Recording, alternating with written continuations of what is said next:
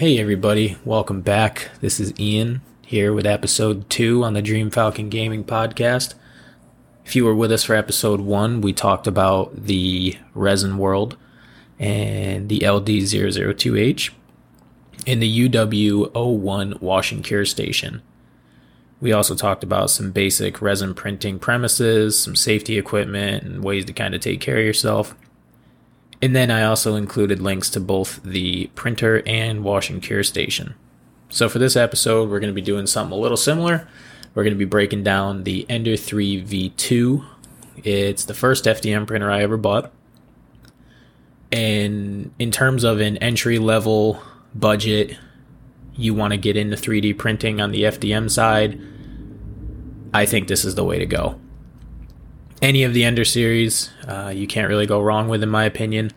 I'm familiar with the 3V2, the 3 Pro, and the CR6 SE. The 3 Pro is the predecessor to the V2. And then the CR6 SE is one of the newer models Creality has released in their series of FDM printers. There will be episodes coming about those in the future, but today we're just going to talk about the 3V2 and what I think are the positives, what I think are the negatives, things I've done to it to kind of revamp it and make it a little better and add some stuff to it. And then what I think are some good tips and tricks for FDM printing, what kind of slicer you should use, and then also talk about just some basic premises of FDM printing and where I think you would benefit if you put these ideas into practice. So without further ado, we'll get right into it. So the Ender 3 V2, the FDM model printer that I first bought, I bought it probably 8 months ago, and I've been printing pretty consistently with it. In the beginning, I had some issues with just converting from the resin printing side to the FDM side. And once again, if you were with us for episode 1, we talked about all things resin. So there are some differences, and I touched on it a little bit last week, but for FDM printing, you're getting a roll of various types of plastic, and it's fed through a hot end, which gets heated up into a certain size nozzle, whether it's 0.4, 0.2, 0.6, etc. And that plastic gets heated up, melted, and worked in layers to create your object. This week I will attach some information, like I said, on where you can get the printer, and then information on the mods that I put on there, kind of the upgrades that I've done to it, and then I will also include just another quick down and dirty safety conversation about things to keep you safe when you're 3D printing in general. So back to the 3V2. Its printing size is 220 by 220 by 250. You can print pretty reliably in PLA, TPU, and PETG. For TPU and PETG, you're going to need to do some different modifications and some upgrades just due to the restraints that are placed on that material. TPU is a flexible material, so it requires a little bit of different stuff, little hotter bed, little hotter hot end, and then some other things that we'll talk about. Me mostly, I print in PLA pretty religiously for the things I do, the stuff I create, and the stuff I want to do. PLA gets the job done for me. There's PETG, there's ABS. ABS is pretty involved just because you should have an enclosure built with it. You have to maintain a pretty good temperature around the printer to succeed in printing ABS successfully. And sometime in the future, I'm sure I'll get into it, but for my needs, PLA is what I go with. So filament diameter for the 3V2, you're going to be using a 1.75 millimeter filament. Comes on a roll, and 1 kilogram is what I use. When you first purchase the printer, they'll typically send you a sample of probably 200 grams or so of whatever brand. If it's Creality, you'll get a Creality brand filament. But overall, in terms of what I prefer with filament, I prefer to go with Hatchbox. Being here in the US, I've had the most success with Hatchbox products, and I stand by them 100%. So if you have any others, please feel free to reach out and let me know what you guys are using. And hopefully whatever you decide to use, if you do decide to go this route, works well for you. And with a little bit of tinkering, you can get where you need to be. So a little more about the printer. As we talked about, it is 220 by 220 by 250. It's fused deposition modeling. It can either work online or off of an SD card. And for me, on all my FDM printers, I use Cura Slicer. Slicing software is the same as what we talked about in episode 2, or excuse me, episode 1. And it just takes the object, cuts it, puts it into layers, and then spits out a G-code that your printer reads and prints out for you. So extruder hardware, we can print anywhere from 0.1 to 0.04. You can change that when you put a new nozzle in, whether you're doing a 0.6 millimeter nozzle, etc. Print precision's plus or minus 0.1 millimeter, and hotbed temperature goes to less than or equal to 100 degrees. Me personally, using Hatchbox, I print at 205 degrees on the nozzle and 65 degrees on the bed. For the Hatchbox filament and the things I print, I've had the most success with those. Overall, those are my settings, and I don't think you can really go wrong with them. You might have to work with them a little bit depending on your printer. If you do decide to get a V2, they all have their own little nitpicky nuances and things you kind of got to work through. We talked about how it works. We talked about what it does. What do I like about it? So it's got an updated screen. It still uses the scroll knob to kind of work your way all the way through the menu, which having a touchscreen on my CR6 SE is nicer, but for me, I don't really mind using the knob on it. It comes with stock Marlin firmware. One of the big things to note with any FDM printer, if you get it, whatever firmware you want to do, because there is community firmware out there, there's different brands, there's makers in the community who are creating their own firmware. As for instance, now I use Gyre's firmware. He updated the UI, made sure that thermal runaway was there, and added some quality of life features that we'll talk about here. So, thermal runaway. Safety is always paramount when you're 3D printing, whether you're printing resin, FDM, or any other kind of printing that you may get into. Hot ends get upwards of 200 degrees Celsius. Beds get upwards or up to 100 degrees Celsius. And you're generating a lot of heat. Big things are to make sure that you don't have any flammables, you don't have any combustibles, you don't have anything that's going to randomly catch on fire. You probably shouldn't have a stack of paper sitting on your printer or next to it while you're printing, but that's my opinion. Right now, I print on a couple of shelving units from your local hardware store. That's where my printers sit, and they work pretty well. But always have a fire extinguisher around, and just in case, I always print on a surge protector as well. And then just making sure you keep your printers clean, making sure you keep them dust-free, excess scrap pieces of filament from when you're done printing. There's usually always some kind, whether your supports are breaking or you don't have great layer lines in your skirt, your brim, or your raft. But ultimately, making sure that you have a clean work area and a safe work area is always paramount. They are generally safe in my opinion, but there is cases out there with older printers back a few years back where they were catching on fire, and some people lost a lot. So it's important to take safety into consideration and some things to think about. And as always in the 3D printing community, there's a wealth of knowledge on the internet. You can join forums on places like Facebook, Reddit. You can get into Discord groups. And YouTube is always a valuable resource as well. So back to the printer. We've talked about our safety features.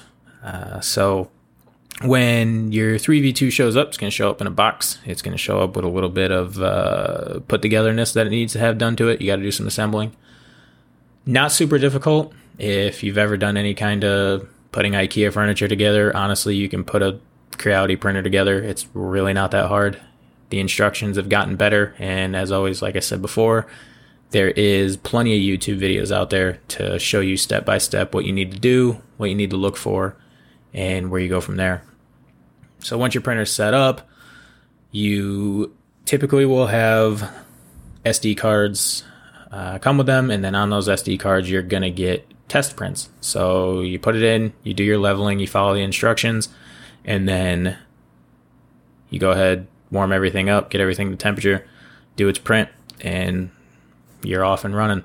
Once you've done your test prints and you've kind of calibrated everything to your liking, that's when you get into the bread and butter of printing. Like the resin world, you can create your own objects in any kind of CAD software, 3D design software, or you can go to websites like Thingiverse, My Mini Factory, Thangs.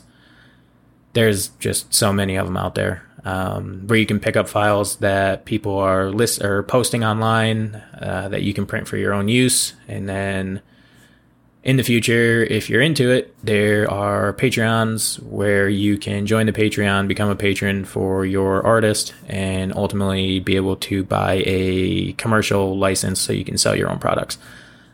But that we can talk about in a later episode. If anybody is interested, they can also reach out, and I can share my experiences with being a seller on Etsy and pros and cons of that. But for the sake of the episode, we will stick pretty close to just discussing the 3v2, what I've done with it, things I like, things I don't like. So as I mentioned before, things I like are the screen. I think the screen is really good quality. You do a different firmware on it from the box.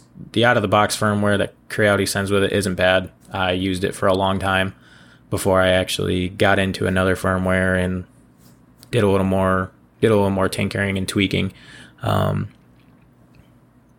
It comes with a glass bed on it already, which in my opinion is one of the best surfaces to print on. Once you get to your bed level and get your temperatures figured out for your filament and for what you're printing, I have had very little issues when it comes to printing on glass. There's also things like PEI sheets, magnetic sheets, and then there's one other one that I can't think of off the top of my head, but there is a big variety of print surfaces out there that you can print on and print beds that you can print on. The beauty of FDM printing is there's a lot of tweaking that you can do. There's a lot of upgrading that you can do. There's a lot of personalization you can do to make it work how you want it to, add the parts you want, add the upgrades you want, etc. So with that, we can talk about the upgrades I have. So on my printer, I have a stock extruder setup for the most part. I did just replace it because I had a issue with the hot end that I had, and I ended up going to a micro Swiss all metal hot end, which I feel is great. It lasts a little better. It can hold better temperatures for if you want to print in things like PETG and TPU. And then I use an all metal nozzle on it now as well. Some other upgrades I did were I got rid of the plastic extruder. As I talked about, I went to the all metal extruder from Creality, and I feel personally that it changes the game a little bit. I use the plastic one that comes with it for a long time, but eventually they wear out, they crack, they break, they're plastic. You're putting a lot of time in on it, and because the whole point of the extruder is to pull your filament off the reel and feed it through your Bowden tube setup into your hot end, you're gonna wear that plastic arm out. It only sits on a pretty crummy little spring, so after a while they wear out and break. Sometimes they're broken when you get them. So if you do end up getting the 3v2, I highly recommend having at the very least a all metal extruder with it as well. It's going to save you some time. in the future, and ultimately once you get it set up, it prints better. So what else do I have on there? I have the Capricorn tubing, the original that it comes with, the PTFE tubing, is pretty good, but the Capricorn is just, it's better material, honestly. It's more accurate diameter in the tubing, so it takes the filament better, and it helps transfer that filament better into your hot end, and then it handles the heat stress a little better, being connected to the high temperatures coming off the hot end, so it doesn't always melt to your hot end, which is important because the standard PTFE that comes with it is going to eventually melt. There's a lot of people out there who have it melt directly to their hot end, and then they have to pull everything apart and cut it out, and it just becomes a pain. So if you're in the upgrade world, you've gotten a little experience printing, the Capricorn tubing isn't a bad idea, in my opinion. And then, what else have I done to it? We talked about the firmware.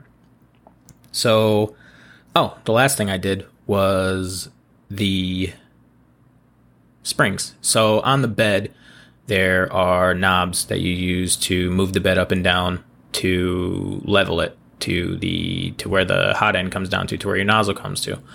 Leveling is something that you're always going to have to do unless you have an auto bed leveling setup, which I don't on my 3V2. In the future, I'm looking to upgrade to it, but for right now, I'm okay with doing the manual leveling.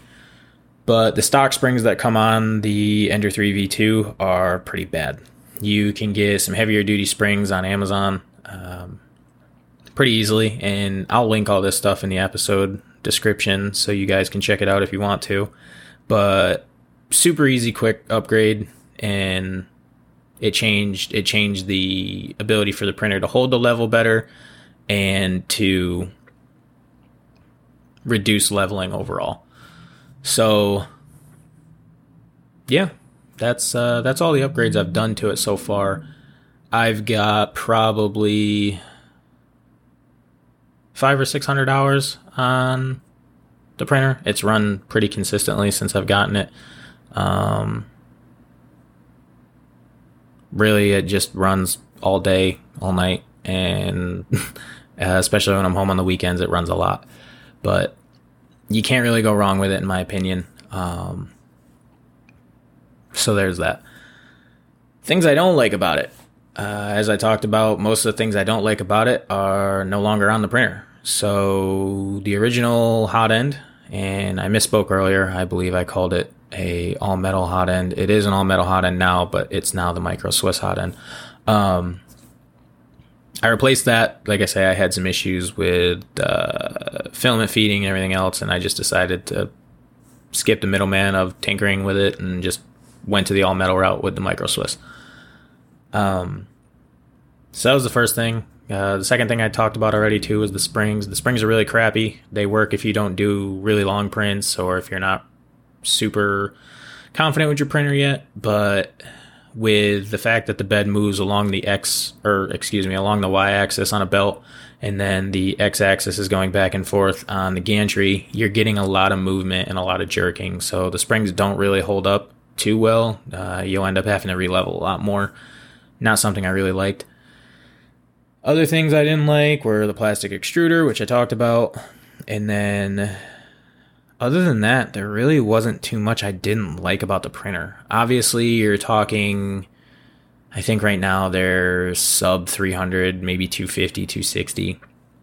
But you're talking about a budget printer, so there's going to be aches and pains. But in my opinion, going with the Ender 3V2, you're getting a lot of the upgrades you already have, or you're already going to want if you go with the Pro or with just the standard Ender 3. But we'll talk about that more in another episode. But ultimately, if you go with the Ender 3V2, I don't think you're going to go wrong. I think you're going to be in the right ballpark. And then really you're not going to have to upgrade it for a really long time.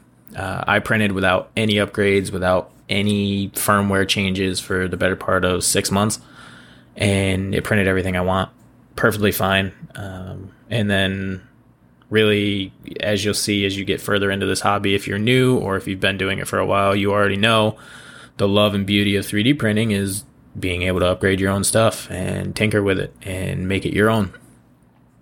So, there it is. I've talked about just about everything I think I can with the Ender 3 V2 for where I'm at right now in my printing journey. Like I say, this is a solid product. It's a solid printer. I would highly recommend it to anybody who's first getting into the 3D printing world, especially on the FDM side, and then learning how to print, learning the nuances, learning the tips, the tricks, and just learning how to print overall. My last bit of advice is if you do get into 3D printing or you're new to it, be patient. It can be a frustrating process. There is a lot that goes into it. It's not just point and shoot. You're going to mess with settings. You're going to mess with your printer. You're going to mess with just sometimes it doesn't work, and that happens. But ultimately, I don't think you can go wrong with this printer, as I've said. I hope you guys got something out of this. I hope if you were looking at the Ender 3 V2 or the Pro, for that matter, that you seriously consider this one. I think it's right in the budget pocket. I think it's a solid investment for the money. And if you do decide to go with it, feel free to let me know. I would love to see it once you guys got it up and printing and see what you guys out there are printing. But other than that, the last thing I'll leave you with is, as always, you can see what we're working on and what we got going on the Dream Falcon Gaming Instagram page at DreamFalconGaming_DFG. It is linked on the website, and you will be able to see it. Go there, check out what we're doing, see what we're doing, and then, as always, see what we got going on in the gaming world when we're kind of just hanging out. So I hope you guys got something out of this episode, and I look forward to chatting with you again in the next one.